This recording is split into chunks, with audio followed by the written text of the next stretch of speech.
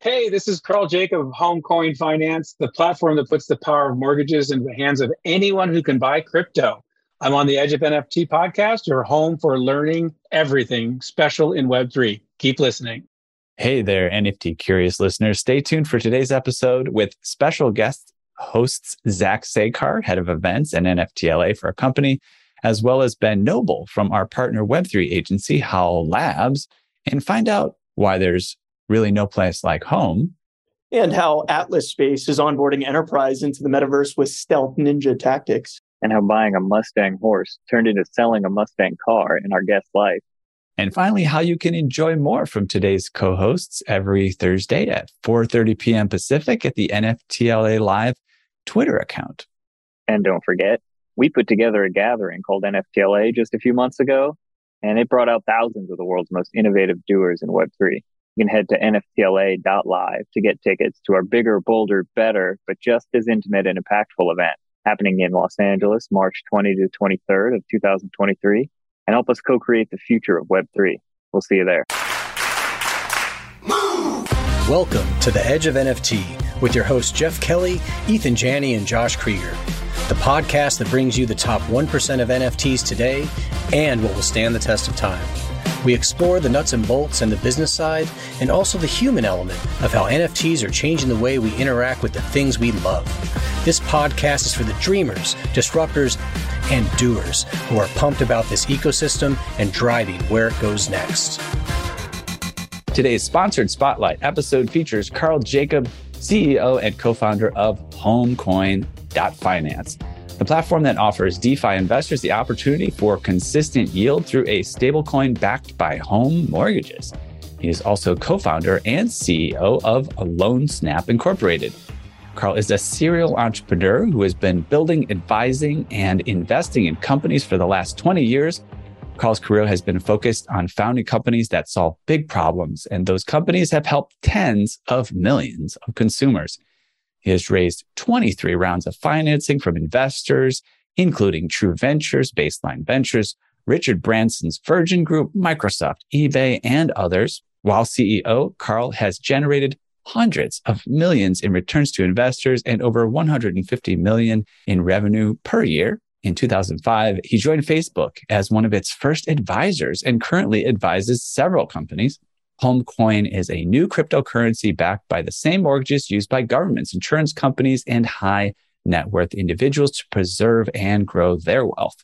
Homecoin is available to anyone in the world with a DeFi wallet. Payments from the loans backed by homes flow back to the holders of Homecoin. So you get a stable coin backed by homes in the US and a part of the payments from homeowners. Karl, oh my gosh, I'm blown away just reading all that. And I'm sure you are. Who's that guy? It's a lot. It's a lot. Welcome to the Edge of NFT. Thank you. Yeah, it's great to have you here. And actually, before I dive into the questioning, I will prepare the listeners for some interesting voices that will be coming in today. We have Zach Sekar, who's head of events for Edge of Company and has been collaborating with us since last year on the NFTLA event. And we thought we'd bring him in today to pinch hit. Jeff Kelly and Josh Krieger couldn't make it today. And we're also bringing in Ben from Howl, a PR company that's doing wonderful stuff in the Web3 space and formerly known as Multiplied, but we'll pump the rebrand Howl. And they work on Twitter Spaces with us on NFTLA's channel as well as Howl's channel. And you can catch Zach and Ben on Twitter. So be fun to hear their voices here. So Karl, I'll jump right into the questions here. So Homecoin is helping people preserve and grow their wealth, backing it with mortgages, as we said. Walk us through how this project came to be and how it works a little bit. Yeah, you bet. So I think one thing most people don't realize is that mortgages are the underpinning of the financial system. And as an example of that, if you look at the US dollar, it's backed by the US government. A third of the backing of that dollar is mortgages. And so that's a very stable backing and cash flow. Kind of the two key things are what's safe and what generates the cash flow, particularly now that people are thinking about cash flows in this environment, and also preserving the wealth that they've made. In some ways, you can look at this as probably the only NFT out there that pays you to own it on an ongoing basis.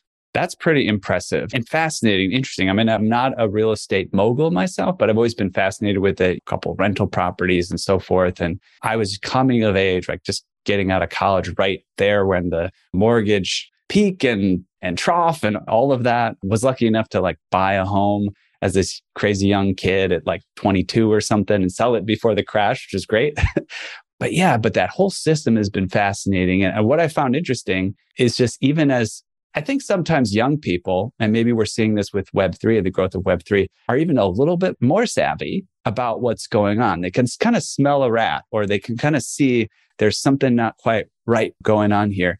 And so that's part of why this world's been really fascinating to me. So. Well, and I think that's a great point. It has always been inaccessible to anybody but banks, governments, financial institutions, and very wealthy people. And the reason for that is buying a home loan is expensive. Let's call the average home loan in the United States, say $300,000. Well, it doesn't take many of those to run through most people's reserves. So what we decided was, hey, couldn't we open this up not only to people in the United States of all levels of wealth, but also anybody around the world? And that's the really big unlock here is take this product that has been preserving and growing wealth for large governments, financial institutions, and wealthy individuals and put it in the hands of everyone, which is really what DeFi and blockchain is all about. How do we get access to these products that were normally only reserved for a tiny few groups of people in the world?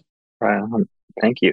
No, it's interesting to see for us, DeFi project, where the returns are actually backed by something. Yeah, it was crazy last year. Nobody wanted to talk to us last year. Now all of a sudden, everybody's interested. Yeah, I can imagine. I mean, you mentioned how this has been accessible to banks and financial institutions. Like, what are the mortgages that are generating these returns? Yeah, so there's $13 trillion of mortgages in the United States. So there's a lot to choose from. We chose to focus on the high quality ones, and the high quality ones are defined by the US federal government. So they have a set of specifications that are very narrow, that are the ones that they would buy and they would put on the balance sheet to back the dollar. And we use that same standard in homecoin. I was going to say, as a millennial, if you own one piece of real estate, aren't you a real estate mogul at this point? Feeling like we're on the outside. And if you can grab any real estate that Bill Gates has not already acquired at this point, especially farmland, then yes, you definitely are. I grew up on a farm or a ranch, so that's meaning. There we go. I mean, access is a huge part of it. And we can talk about like the issues with the mortgage market. How has that become more or less difficult for people to get involved? Because I mean, a lot of these foreboding, preventative world events have happened that make people feel even more desperate these days. How is this solution kind of angling to help get better transparency and decentralization and use those things to make things more accessible? Yeah, I think honestly, the housing market has frozen out a whole generation, as you kind of pointed out. And that's really sad, but also potentially a great opening. Because if you think about, say, 10 years ago, or maybe 20 years ago, everybody wanted to own a house, that was putting pretty much their entire net worth into one single house. If anything happened on that block or that street or to that particular house, obviously things didn't go so well. So Homecoin is backed by a pool of mortgages spread around the country. And so the great thing there is you can basically buy into the housing industry or real estate, become a real estate mogul without owning a piece of property, which I think is a powerful thing for people who are not interested in owning a home or may own a home down the road, but are just trying to get their feet wet. I think on the industry itself, I think 2008 is the worst housing crisis ever. And it was a horrible event for consumers. But for the industry itself, it was not as bad as people talk about. If you were holding mortgages and you weren't doing crazy things like credit default swaps and other things, you're just holding a pool of mortgages. The default rate was about 10% across all mortgages in the United States. So if you look at the current pool that we have, if you took a quote hit like that, effectively, you'd still have the liens on the home. You'd still have a right to the house itself. So you would get your collateral back. You'd get your original money back, which, as you know, in stablecoins is unique these days. And in many cases, you would start getting the payments again after the house was either sold or payments were resumed. And so there was a momentary point in time where there was some pain, but overall, the housing industry has moved through those kind of things. And in 2008, of course, that inspired a whole bunch of new regulation that prevented a lot of the loans that were done back then from ever being done again. In fact, if you look at the regulatory environment now, it's quite a bit more stringent than it was in the past. There are no more loans where you can just submit, say, a guess on your income or basically very light documentation. Stated income loan, right? Stated income, exactly. Well, and so the thing is now, the great thing is twofold. One, the rules say you have to verify stuff. And two, we have better ways to do that. So we have actually technologies and APIs we can talk to, imagine that can verify this information actually in real time. I mean, look at Plaid. What a great way to verify that deposits exist for purchasing a home without having to go through bank statements. And so technology has moved, regulation has moved, and honestly, the industry has matured quite a bit, both on the people buying mortgages and putting them on their balance sheet. So Wells Fargo has about $275 billion of mortgages on their balance sheet. They've had to make changes, as well as the types of loans that we're allowed to make, and we're allowed to call a certain type of loan, like the Fannie Mae loans, which are the federal. That bar has risen quite significantly over the past few years. And even the people who have a relationship with Fannie and are able to sell loans to the federal government has greatly reduced over time. No, it's great because, I mean, data efficiency and regulatory certainty, I think, creates an environment where you can at least transact more clearly. So it's good to see that we're moving in a positive direction. At least that's what I'm gleaning from that. Yes. Well, and I think as well, things that you could have never done before. So transparency is a great example, and decentralization. So transparency, we put an NFT around every lien that we do and publish it to the blockchain. That's representing a real world lien that exists at the county on the blockchain for anybody to look at. So go back in time to that movie, The Big Short. And what was the big thing that he unlocked? Well, he dug until he found what loans were actually inside of these pools. To do that, what did he have to do? He had to get on a plane and go visit the houses. Well, we publish that for everyone to look at and run that same analysis in real time all the time. So maybe you want to run an analysis and say, how distributed are these houses across the United States? Or what's the lien value that we're placing on the house? Lien is basically a promise to repay a loan at a certain price. And let's say it's $50,000. And that we think is going to open up a whole new era in stablecoins that are truly transparent. The other is the decentralization piece. So mortgage is decentralized today. There's 1,300 mortgage originators in this country. There's tens of thousands of counties across the United States. And each one of those has a registry for liens on home. So let's say you don't believe the blockchain. Let's say you don't believe us that the lien actually exists. You can actually go down to the county recorder and pull the records and look at the lien right there and verify it. Yeah, verify, don't trust, right? Right, exactly. And so I think that's the thing, is that level of decentralization is unheard of. I'll give you a good example. We have actually two people, most people who use Homecoin on the lending side, meaning they get a home loan through Homecoin, don't even know there's cryptocurrency behind it. It's all done in fiat. But we had two people who actually said, I want to pay my mortgage through my wallet. Those two people actually make their mortgage payments without ever touching the banking system. So even if the banking system crumbled, they would still be making their mortgage payments, and Homecoin holders would still be getting the return. Wow. There's obviously a lot we can talk about with your fungible stablecoin here. And it's really cool that you can get a mortgage and interact with it entirely outside of the banking system. But you also hinted that you've got several ways that you guys are using non-fungible tokens. And I think there's, in addition to the one you already spoke about as far as that transparent information about the liens, you've also got another NFT opportunity for people to boost the returns that they get through your ecosystem. Can you tell us about that one? Yeah, you bet. It's been interesting. We actually are one of the few people who use NFTs for something other than art, right? And oddly enough, they're really powerful. So the first, as you pointed out, is every time we make a mortgage and we buy a mortgage effectively, we wrap an NFT around the lien. So it's a way of representing a real world object on the blockchain.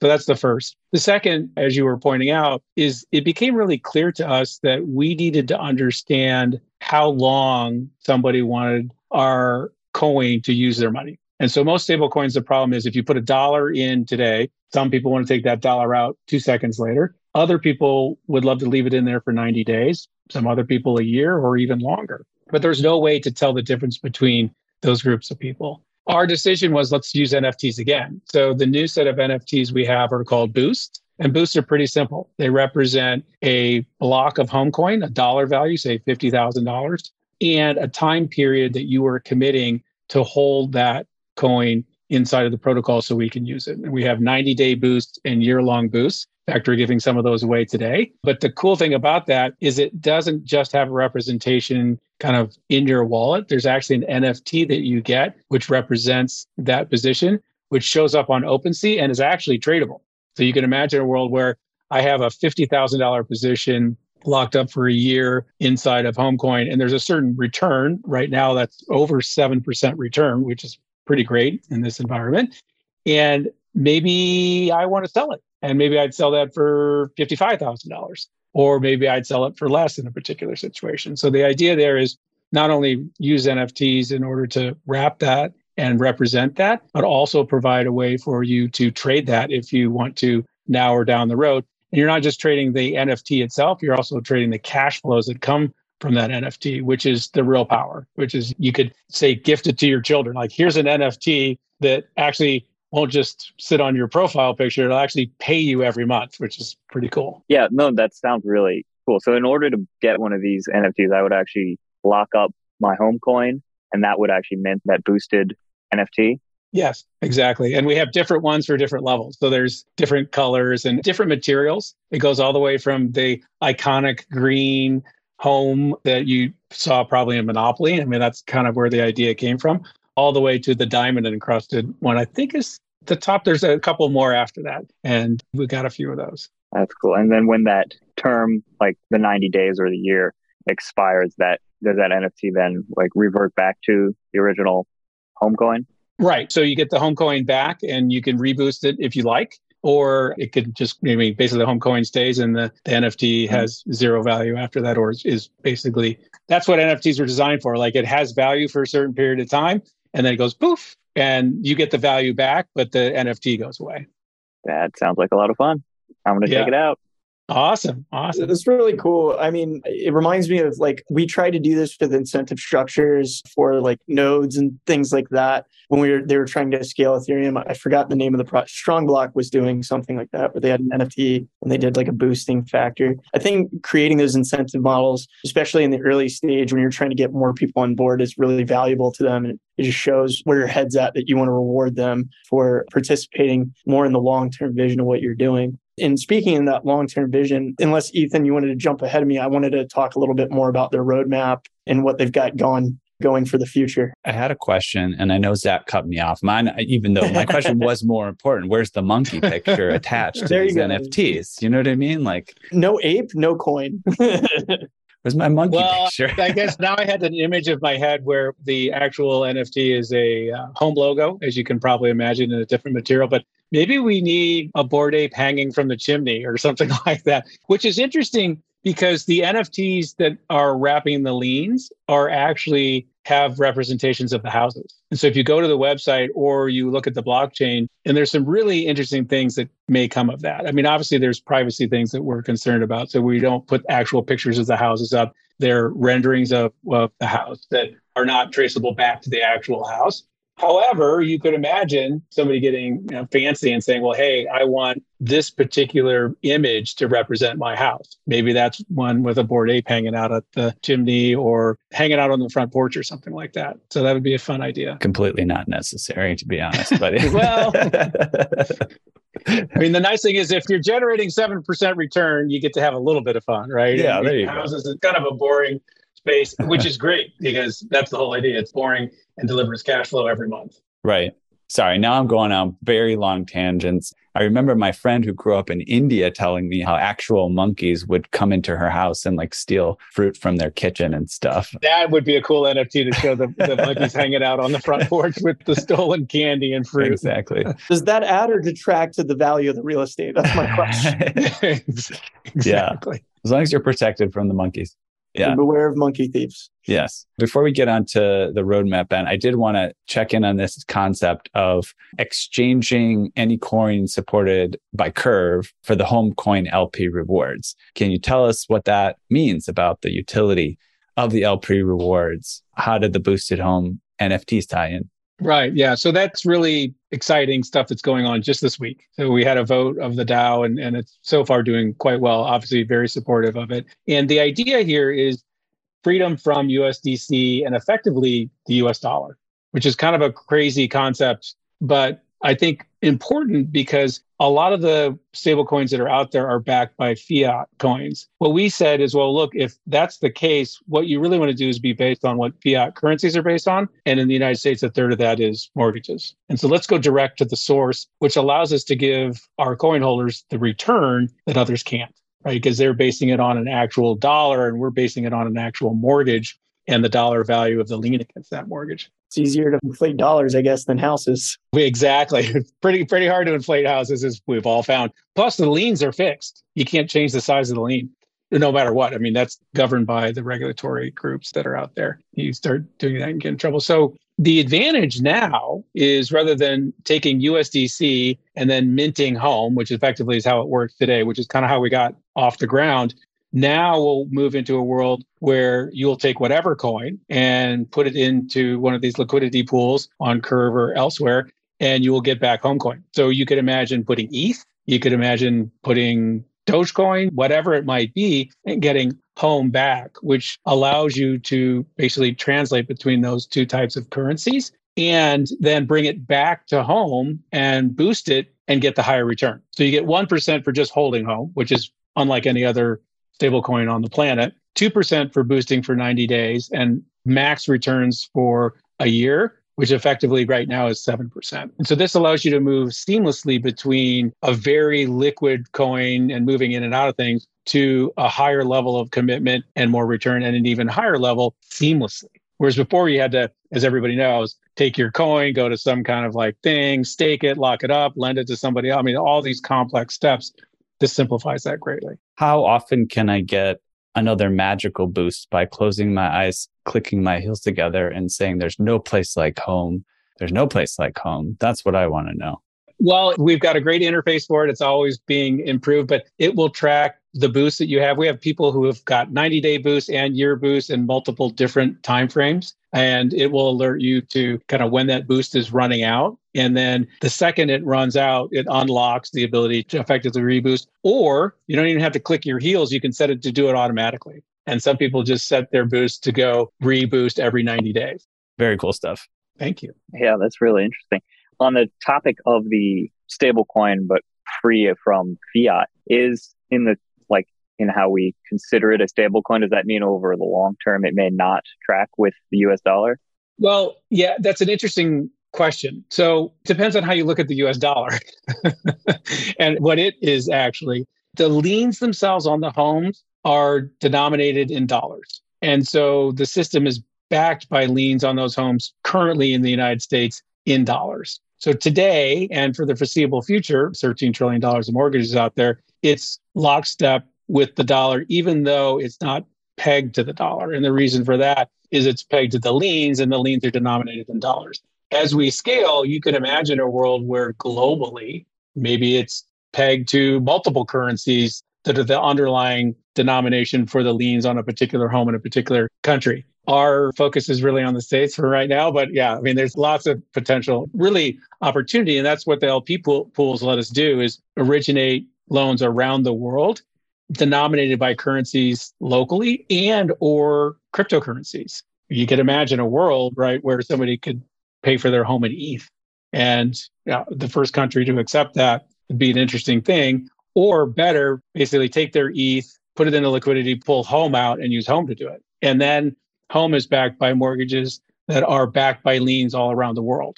Yeah. No, I mean, I see that potential as well, especially, at scale. Home may, for some people, make a lot more sense to build off like technology and financial tools that they're building compared to Tether or USDC if they don't want the treasury to screw up their whole system by printing a bunch of money. Yeah, I think it was an interesting diversion from other stablecoins, because really, if you look at stablecoins, they were invented at a time when the blockchain and crypto were nascent. And sure, it sounded like a great idea to back a coin by dollars in a bank account. But if you look at the centralization of that and the lack of transparency that you're saying, well, we promise our auditors are good auditors, trust what they say. those are pretty antithetical to the concepts that crypto and blockchain. And now we've had a chance to re-examine those. And so we think starting with transparency and decentralization are really important tenets. The other is don't base yourself on an existing fiat currency. Base yourself on the pieces that are the underpinnings of an existing fiat system. So you're effectively independent of the fiat system. And look, we're not there yet, and it'll take us a while to get there, but it's all about building the tools and the potential and listening to the community, which has really kind of encouraged us to move this direction. I feel like I spent a lot of time early on trying to figure out with like partners like Synthetics and Ampleforth and stuff, this whole concept of stablecoin. And you're so right. It felt antithetical initially to the space. And there was a lot of backlash on that because the original concept of moving away from the traditional value system, people felt like this was a hitch route. When in actuality, the way I see things now is we can't rip and replace everything overnight. And so putting the mechanics for a soft switch in by giving people exposure to those assets and then being able to diversify what those assets look like over time makes a lot of sense. I definitely want to hit to that point on where you could go in the future on what your roadmap looks like and figure out what kind of partners and stuff you're trying to court. Yeah. So, I mean, our heads are kind of spinning after this week because we've made so many changes. But the switch to minting home only based on mortgages is probably the most fundamental change we've made since we started. And a pretty radical shift, as you pointed out, from other stablecoins who are basically minting based on dollars or whatever currency they're operating in. The future is pretty interesting, right? So the future, I believe, is one, these liquidity pools for any kind of coin. We hope to see everything, right? Or lots of interesting things there. New boosts. So we do 90 days today and a year today. You can imagine 5 years. We're talking about generational wealth. How do you preserve your wealth for the next generation and the next generation versus just how do you make a lot of money in a month or lose a lot of money in a month? You could also imagine a world where you have infinite boosts, right? Where you basically say, well, look, I'm going to lock my money up here forever. I'm going to rely on the system in order to originate mortgages or purchase mortgages to fill that return potentially forever, which I think aligns really well with this idea behind DAOs and multi-generational impact and public goods and everything like that. It's like, how do you have a balance sheet that you could point to and say, well, yeah, we believe this balance sheet will be around in 300 years. Well, a lot can change in 300 years. I'm pretty sure houses are still going to be around. I'm pretty sure we're still going to need them. We might have burrows. You don't know. Well, that's true, but you never know. They could lend against burrows. I guess it's still a home. It could become like those pods in the Matrix where you're just sitting in like a slush and you've got your spinal cord attached to like some brain implant. You still have a lease on it. You still have to pay for that. You still have to pay for it, and it still comes out of your crypto wallet, right? Directly from your brain. Limited real estate. Yeah, exactly. All right. Yeah. Great stuff, man. I love this conversation. We're going to move to the next segment here in a minute. Last question, though, before we get there. What other projects have you been inspired by in the NFT space? It's always fun for our listeners to get a taste of what you're looking at or intrigued by. Yeah, you bet. So I've been really trying to focus on the practical applications of the blockchain and crypto, obviously, and what I've been doing. But I'm a student of everything about crypto. And I love learning new things. I love the social networking era and kind of was really lucky to be involved early on in that. I think Web3 is much more like the internet was back in the day. And we're seeing the same kind of things. And in that scenario, you really have to just learn as fast as you can. So things that I get excited about, boy, I'm excited about anything new and different. And I've looked at all kinds of crazy stuff. I've looked at magic internet money. I've looked at Rune. I've looked at Thor. I think what we're starting to see is a new type of lending across the board. And that gets me really excited. So this idea that you can build a system where you can lend to anybody in the world with money from anybody in the world is kind of the utopian experience that we've been thinking about for a long time and hoping for. I don't think you get a healthy economic system without lending.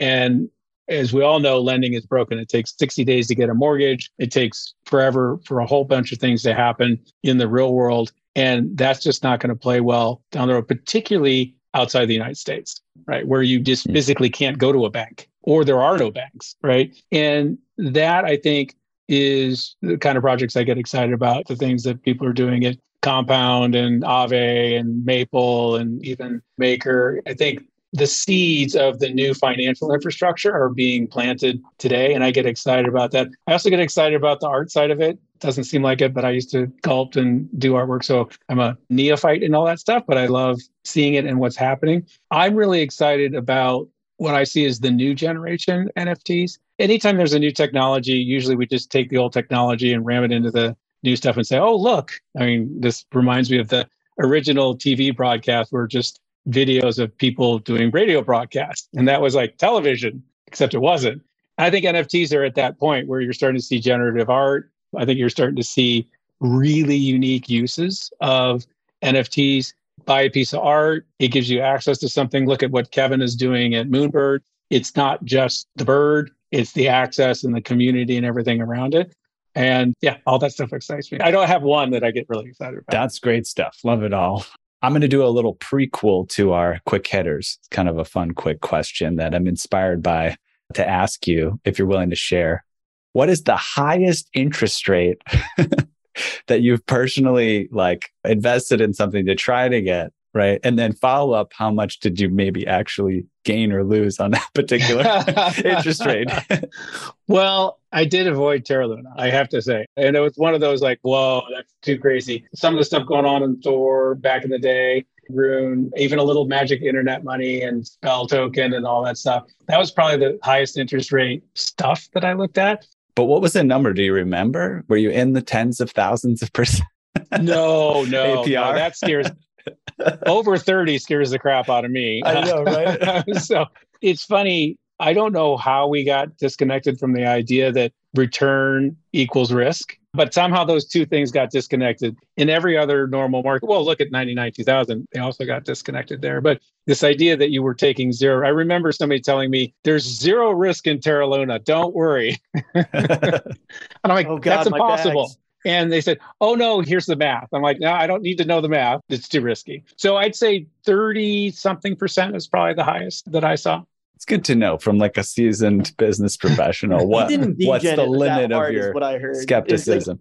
No, you're right. I got to say, I had a moment on my crypto journey, and I remember exactly the moment. And the moment was when somebody was pitching me magic internet money. I thought, that's it. I'm out. That's just it sounded cool, but boy, that's just one of those top indicators. That would get some looks. Kind of like selling dog food over the internet in 99 2000. There you go. All right, perfect. Thanks for answering that one. You have questions about blockchain? Like, how big of a block can you chain without throwing out your back? Or if you receive that chain letter, how did you block it? And does blockchain taste better barbecued or deep fried? Luckily, you don't have to ponder these quandaries alone anymore, because Blockchain Training Alliance is here to answer them and also train you in real-world blockchain issues that will impact your business's bottom line and orient it future forward along the ley lines of the most important tech humanity has perfected since harnessing atomic energy. If you're into those sorts of things, Blockchain Training Alliance is a top leader in the field, counting among its clients IBM, Microsoft, Disney, Morgan Stanley, and many more, and offering a wide array of technical and non-technical courses. Whether you're a computer neophyte training for an incredible career in this new space, or a coding expert honing your skills, Blockchain Trading Alliance will help you steer your ship home safely, filled with treasure. Arg. So hurry and sign up for the Blockchain Training Alliance course that best fits your needs at blockchaintrainingalliance.com. Use discount code EDGEOF for 50% off and start your next block today. So now let's get to the next segment, Edge Quick Hitters. Fun, quick way to get to know you a little bit better. We have 10 quick questions for just a short, single, or a few word response. But if we feel like expanding a little bit, we can if we get the urge. Are you ready? I think so. We'll see. Okay, awesome. We're going to alternate asking these. Zach and Ben, are you ready? Ready to go. No improvisation. Just ask as it's written. Okay. All right. What is the first thing you ever remember purchasing in your life, Karl? A horse. All right. Do you remember how much the horse was? Well, it was a couple $100, to be honest. All right. Was it alive? It was a ranch that was near us who wanted to get rid of their horse. And cool. took a little bit of pity on me because I really wanted the horse. Oh, that's nice. Sweet story. All right. Second question. What is the first thing you ever remember selling in your life? Because it was so painful, my first car, which was a Mustang. What was painful? It was a The painful selling part. sale? Yeah, well, it just, Not the car. I was going to college and sorry, the sale was painful. The car was amazing. Yeah. All right, cool. All right. So what is the most recent thing you purchased? Most recent thing, iPhone 14. All right. Good answer. And then what's the most recent thing that you've sold? Well, that's the funny thing, iPhone 13, because I sold it before I got the 14. I could have guessed that one. Okay. Prized possession. What's your most prized possession? I am not a real possession kind of person. iPhone 14. Yeah, exactly. I'm a kiteboarder, so I would say my carbon fiber board is one of my prized possessions. Nice. Oh, you're muted, Ben. You're muted, Ben. That would be a problem. I'm like sitting there in my fields. I was like, if you could buy anything, like, where's the answer? Yeah, if you could buy anything in the world, physical, digital, otherwise, like what would that be? Yeah, this one's good. I'd probably say one of the many NFTs that I missed. Can't think of one off the top of my head, but nobody's getting any shout outs today. Yeah, well, I think that's always hard, right? But I do feel like there's some that I was like, dang, I should have done that. Would you rather have a Bored Ape or a CryptoPunk? I'd have to say CryptoPunk. Bored Apes don't really do it for me. They're just not my thing. Cool. Okay. Anything else to add there and what you would have picked up? Or probably something that Blau owns right now. I'll give a shout out to him because he's like my guru when it comes to that kind of stuff. What about one of his early pieces? Blau has a lot of great work out there, right? Yeah. Love Justin. Shout out. Yeah. All right. We're going to pivot a little bit here. If you could pass on one of your personality traits to the next generation, what would it be? Let's see. I would say curiosity and a desire to learn. Now, the flip side of that, if you could eliminate one of your personality traits from the next generation, what would that be? Getting too excited too early. That's a tough one. Yeah, I'm totally on board with you. It's like when you see something and you're kind of, not to be immodest, but sharp enough to see that there's something exciting there, but you're not sharp enough or experienced enough to see that everybody else is not going to see it for like 20 years. That's right. Yeah, you got to play it right. Yeah. Timing is everything. And I think, but it's also served me well because you can't be curious and really open to learning and not have that wide-eyed, like, oh my gosh, this is going to be the best thing ever. Yeah, it was Bill Gates, right? He said, we tend to overestimate like the importance of change over the next 2 years, but underestimate in 10-year timeline. So it's exciting. It's especially valuable if we can keep in mind that longer time horizon. I think that's exactly right. And just realize that you have to survive for a long period of time sometimes in order to see that happen. Facebook was that way in the face of MySpace and Friendster, oddly enough, right? The internet, right? The whole .com thing, everybody's like, oh, it's all over. It's dead. That was fun. Some people made money. Most people lost a ton of money. And instead, that was really the foundation that spawned 10, 15, 20 years of growth. Totally. Shout out to a project that I don't follow as much lately, but maybe exactly like 10 years ago or whatever, there was this project called the Long Now Foundation. I don't know if anybody, did you ever look into that? But I always enjoyed that kind of ethos, that philosophy. Stuart Brand was part of that. And yeah, it was, they made this clock that would last whatever, thousands of years and stuff. Pretty cool. Yeah, I've heard him speak at TED and he's amazing. I think that's a real shift that I'm seeing with Web3, which is that very rarely do entire communities of people think about building things that are going to endure for generations. And some of the great winemakers and industry builders, if you look at a lot of the industries that are built in other countries where it's like literally they started out making fine linens or fiber or clothing and are now building ships. And that's been going on for generations and generations. Some of these companies like Sony have just been around forever. I love that rather than just trying to build the quick hit stuff, Web3 is focused on DAOs and hopefully longer term wealth now and these generational things. I mean, look at what Ethereum has done. Look at the fact that they're planning for who knows how long, right? And that's an incredible gift to the world and to society that I don't think other generations have really thought about until you go back to the early generations that built some of the financial institutions that we see today. Mm-hmm. Yeah, great stuff. All right, last two questions here. Simple. easy to answer. What did you do just before joining us on the podcast? Let's see. I called somebody about closing a big real world deal, so to speak, meaning I think it's interesting because just as this crypto stuff is taking off and the blockchain stuff is taking off, debt has become very popular purchase for large hedge funds, governments, banks, and everything like that. And we managed to generate it quickly and at high quality. Sounds good. How about this one? What are you about to do after the podcast? Let's see. After the podcast, take a breather, maybe take a walk, and then get right back on closing these deals that I'm about to close. ABC always be closing, yeah, but also always be taking a walk in between to get some fresh air. I like that. All right. Well, that concludes our Edge Quick Hitters. Hey there, NFT Space Cadet. Let's zoom in on the globe from outer space today to Abbot Kinney Boulevard in Venice Beach, LA. Let me show you a cosmic tech beacon that shines out among the bustle of fashion, art, and food there. It's a thriving software dev, data science, and design studio known as AE Studio, where scores of the sharpest minds have come together to help founders and execs create software and machine learning solutions that are not only profitable and increase our agency as humans, but that give us that warm, fuzzy feeling that elegant tech so wonderfully does.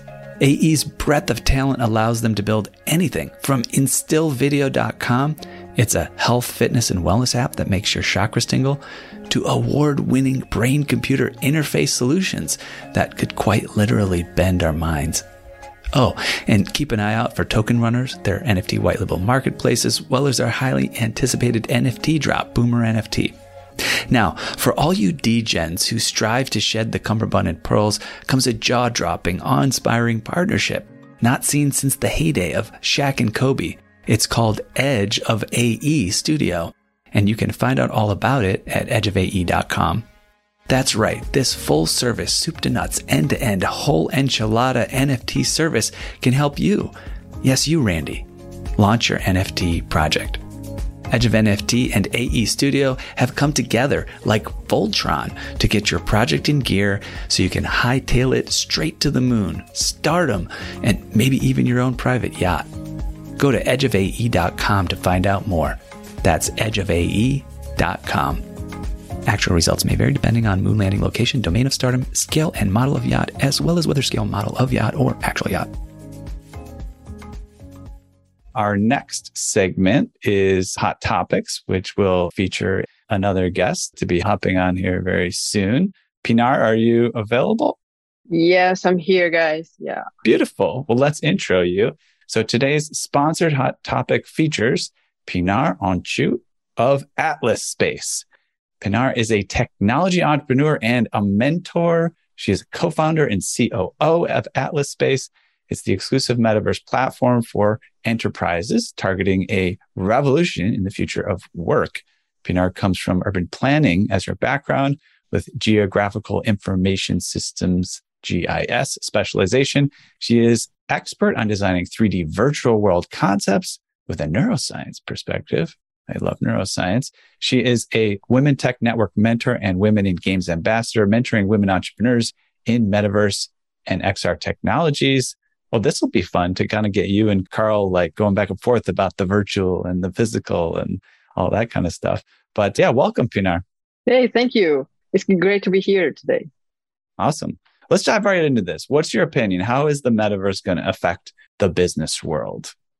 Well, we've been searching this actually for the last 6 years, even before people said metaverse. So the way we were calling it was virtual spaces. You're going to have your offices there. You're going to mingle, visit each other. And people were looking at like space when we said that. So we know the evolution in the last 6 years. And I can say that in the last 6 months time frame, enterprises have huge know-how and experience on what this is, but still they're super much confused. So they still don't know, but pretty much most of them tried a little bit. Some of them tried some big stuff, some very tiny, little bit minor stuff. In summary, they're confused. They don't know what to do, but they are eager to learn. They're trying everything. They're doing events. They're doing some exhibitions. They're trying to open some buildings or lands at some different platforms. So we're one of the platforms that is targeting to lead them the way. We're uniquely targeting the enterprises. You can imagine like we are the LinkedIn of Web3. So we have got this 3D virtual world of our own, and we're onboarding all the companies, the enterprises there within a focus they need. Finding that purpose is super hard because most of the time it seems like it's nice to have. It's not a must have for the moment. So it's a really hard question to answer. What will make my audience come back to the platform? Yeah, I mean, it actually reminds me of Karl's point, which I totally agree with about these technologies being sort of nascent in people are more focused on, isn't this cool, than like, what can this do that you can't do in any other way, right? And I think it's just like you said, Karl, people putting radio shows on the television, people are putting physical things in the metaverse. It's Right. like, oh, look what I can do. I can go bowling in the metaverse. It's like, well, you can also just go bowling in the real world. Right. Well, what can you only do in the metaverse? Have you put thought into that, Karl? Like, and not to pressure anything specifically, like I can only do that in the metaverse. And that's why the metaverse is cool. Well, for us, if you consider the metaverse broadly, right, it would be the speed of funding loans and really the flexibility, meaning new loan types that we can't even imagine today. Imagine your mortgage gets paid daily. Never can happen in the real world. There's just too hard. In the metaverse itself, that's hard, boy. I think that's an amazing vision. And I was involved with a lot of the early virtual reality stuff. And that's exactly where everybody went. Like, let's make it an office. It looks just like an office, except who wants to walk across the office in the virtual world? I want to teleport, right? And I think that's still coming. I think there's a lot of investment in that area. I'm really excited to see people who know what's going on in physical spaces, helping like evolve that. And neuroscience. I was a biomedical engineer. My dad was a neurosurgeon. And so figuring out how people's brains works and then mapping this new environment to that so that you give enough cue that the real world, that they feel comfortable, but also do things that you just couldn't do in the real world. And you couldn't actually walk from the campus of Apple to the campus of, say, Facebook in the real world. You could in the virtual world, or mix and mingle, or a bunch of the technologies and products that you could be experimenting around with in the virtual world may not even exist in the real world. And so getting experience with that kind of stuff, maybe those are some ideas. That's a great point. I remember when I had this little piano tuning business in New York City and was experimenting with moving to Peru and trying to manage it from afar. And the fascinating thing that I didn't realize until I started doing things on the internet and doing Zoom meetings, things like this was back in like 2015, 16. I was like, it's easier for me to get together with my team in New York from Peru on a Zoom call than it was for us to plan, oh, you got to get on the subway. You got to come over to my house. It's early in the morning. You're tired. You've never coffee yet, whatever. Right. And people don't realize like there's these things that it's just like you said, Google and Facebook just go from one to the other in the metaverse. But how often are you telling people when they're coming to you like that this doesn't need to be on the blockchain and this does need to be on the blockchain? Like, where do you broker that relationship in the metaverse? My target is enterprises. Most of them have no idea about how to integrate with enterprises. And those who have the ideas probably are getting stuck in regulation. So what we do is finding the bridge, because we cannot force anything that will not happen in the time frame that we want. So we're bridging, we're accepting all of these fiat payments, or we're accepting all of these email registrations.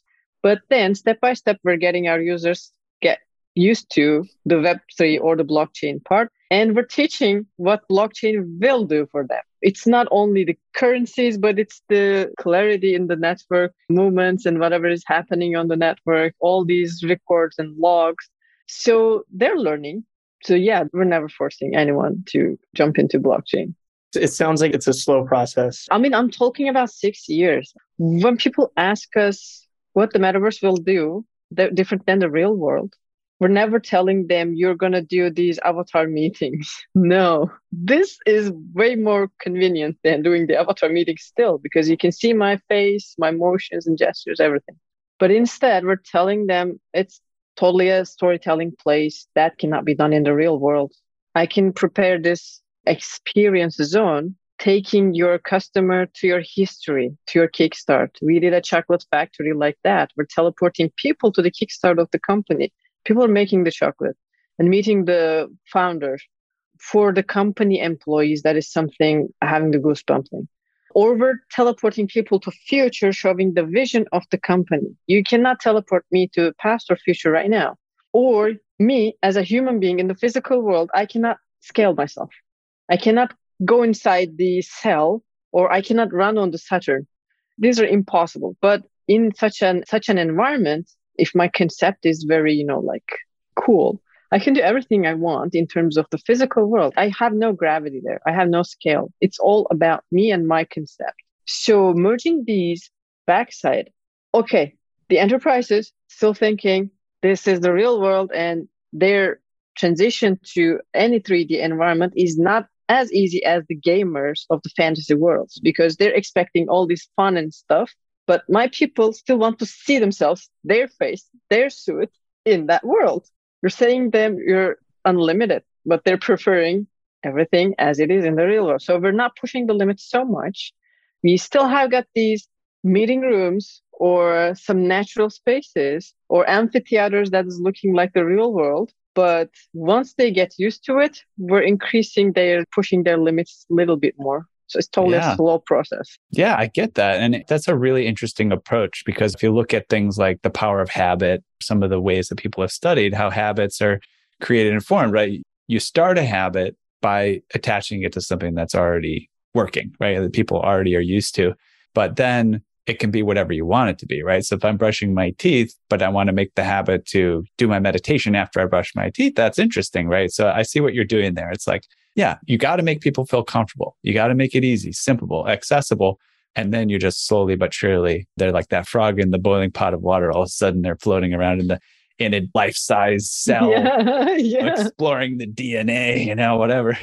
Yeah, you have to definitely find the perfect balance between not scaring people with something unknown, but enough unknown to trigger their curiosity. There's very sensitive balance. Is it building familiarity with digital identity? Is that kind of the struggle there? Because a lot of it feels like could exist without blockchain, but the blockchain becomes important once they take on that digital identity more fully.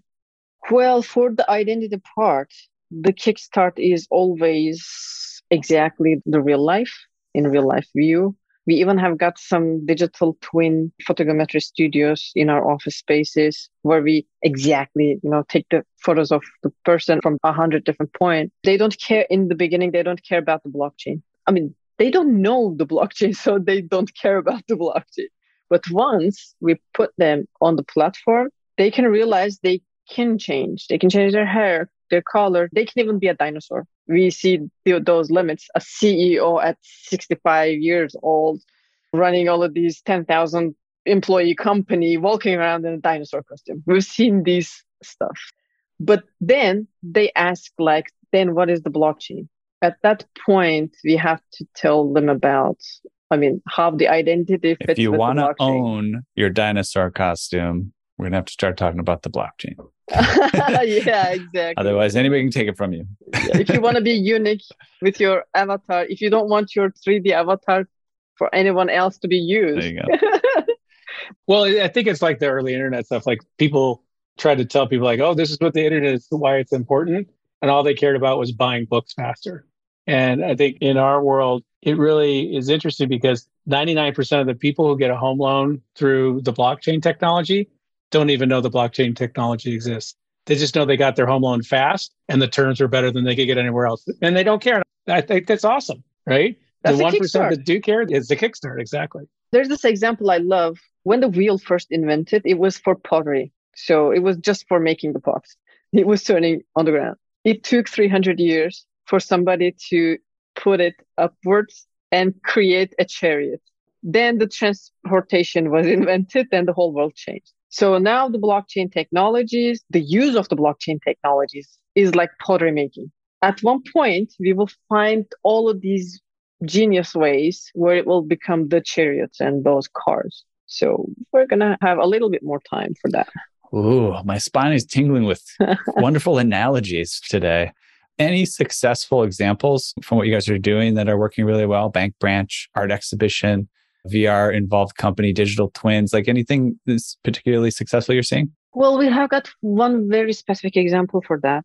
We made a meta branch for a bank. So they're a physical bank. For the moment, they're not doing any bank activities like transferring the wires or anything.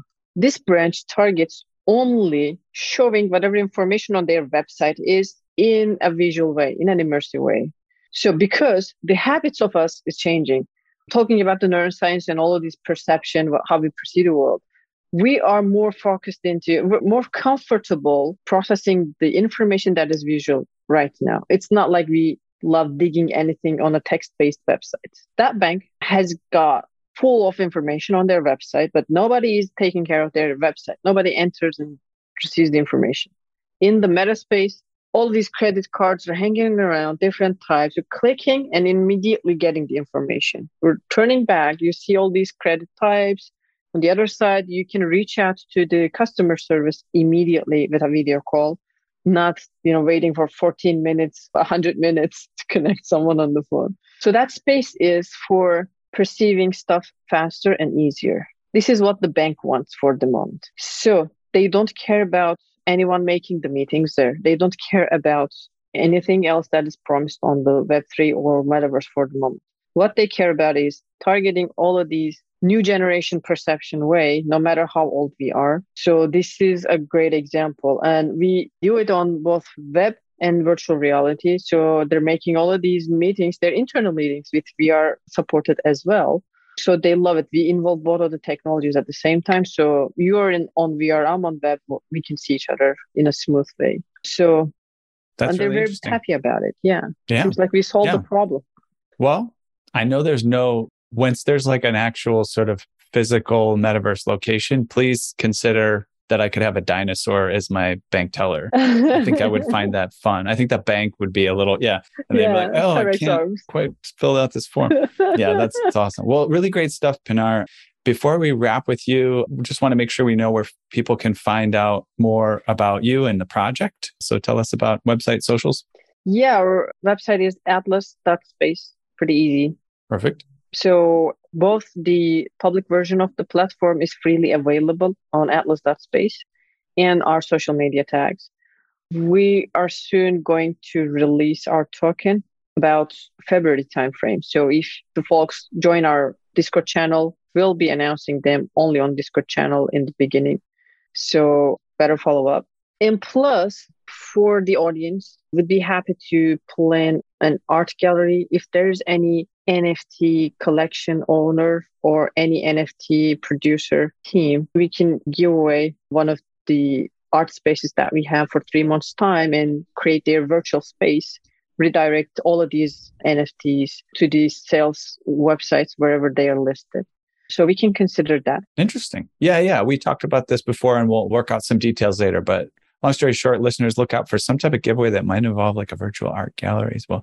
Listen for the socials on that. All right, Pinar, thank you so much for joining us. It was really a pleasure. Awesome conversation. Glad we could integrate with you and Karl. And we'll catch you on the flip side. All right. All right. See you later. Bye-bye.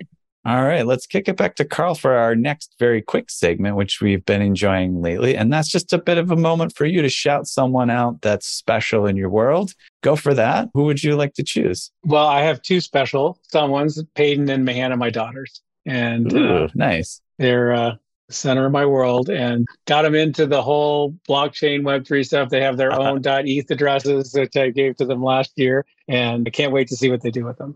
Beautiful. Nice. Yeah, I haven't tried to onboard my 5-year-old yet, but we're still early, guys. We're still early. Well, it's funny. You don't realize like how getting those names early makes a big difference. That's true. I'm at Karl on Twitter, to give you an example. So I know those can be pretty important. Yeah. It's just like that OG status is pretty awesome. Exactly. Cool. Well, that's great. Shout out to Peyton and Mahana. Hope you listen to this episode and continue to listen to the rest of them as well. Although you may be more interested in other things. What, 13 and 15, did you say? Yeah, it's 16. She actually just turned 16. All right. Maybe the edge of NFT. We'd love to have them at NFTLA. I think, is there space, Zach, for 13, 15-year-olds at NFTLA? I know we're doing some cool educational stuff. Yeah, there is. And we're also doing a high school education summit as part of it. So yeah, we definitely love the younger generation. Careful what you ask for, because I've got nieces and nephews who would love that as well. One of them who actually I gave some Ethereum and he staked it as a 13-year-old and then turned around and bought some stuff with it. So watch out for that generation. They're coming. Beautiful. All right. Well, before we drop off with you, let's make sure we say where listeners can go to learn more about you and the project you're working on as well. Yeah. So for the projects, homecoin.finance is the main website. At homecoin.finance on Twitter is a great place to discover what's going on in real time. We have a Discord channel as well. It's very active. The community really helps us to carve out the vision and test our theories and everything like that. And for me, I'm at Karl, Karl on Twitter. Well done, sir, at Karl on Twitter. All right. And then I understand that you guys are actually having a generous giveaway with us as well that we'll be posting about. We are. Well, you can't be on the show without giving away an NFT, right? I think that's the whole deal. So we basically made 3 NFTs. They are boosted NFTs for us. So they actually are the dollar value, which is between $500 and $250, boosted for a year, which is right now about a 7% return. So you're not only getting a great NFT, but you're getting an NFT that actually pays you monthly, which is pretty rare in the NFT land these days. Yeah. This is like giving away savings bonds or something. It is exactly. I hope that is what it becomes one day. It'd be fantastic to see some of these NFTs. Well, this holiday season be a great gift for someone. Yeah, you just gave me the idea for some Christmas gifts. They're awesome. I mean, bring it. We'd love it. There you go. Well, very cool. It's been a great episode. Been great to have you, Karl. I want to give a quick recognition here again to Zach and Ben for joining us. And actually, they'll be hopping on a Twitter space that we're doing here in a little bit. But make sure listeners to go check out Zach and Ben on our weekly now Twitter spaces, celebrating the build up to NFTLA, as well as Howl, our partner in promoting the event. That's every Thursday at what time are we at now? Is it 4? It depends on what time zone you're in, right? Let's go Pacific. Let's go Pacific. All right. Well, I know it's 6:30 Central. What does that put us? 4:30 Pacific? 4:30 Pacific sounds right. Am I getting the time zones right? Yeah. Yeah, sounds good. It's coming up, guys. It'll be a good one. We just wrapped AGME, so we're going to talk about Austin and the NFTLA space, which we rarely do. So that'll be fun. Yeah. And we were doing it bi-weekly, mostly focused on NFTLA, but now Howl's taken like every other week, and they're going to talk about current events. And so yeah, you got something to do on a Thursday on Twitter Spaces. It's real fun. So put it on your calendar. Anything else to follow up with that, guys? Or we covered it, right? I'm following Karl now. I can't believe you got that for Twitter. That's amazing. That is a great handle. Yeah, just awesome. Go on Twitter to @NFTLA Live and you'll find us. Yes, great. Yeah, our newsletter, we always pump it. We mention it in our socials and stuff like that. All right, great. So that's it for today, guys. Really wonderful. We've reached the outer limit at the edge of NFTs for today. Thanks for exploring with us. We've got space for more adventures, though, on this starship. So invite your friends, recruit some cool strangers that will make this journey all so much better. How? Well, you could easily go to Spotify or iTunes right now. You could rate us, say something awesome. You can go to edgeofnft.com to dive further down the rabbit hole. You can also look us up on all major social platforms by typing Edge of NFT with no spaces, not Karl with no spaces, but Edge of NFT, and start a fun conversation with us online. Lastly, be sure to tune in next time for more great Web3 content. Thanks again for sharing this time with us today. This episode was brought to you by today's guest and sponsor. The creators of Edge of NFT will be compensated to support the production costs associated with the program. We are very selective when deciding who to have on these shows, but we are learning as we go just like you. The views expressed are for educational, informational, and entertainment purposes only, and are not intended to serve as an endorsement or investment advice. You are urged to do your own research as well as consult a reputable financial advisor before making any investment or purchase decision.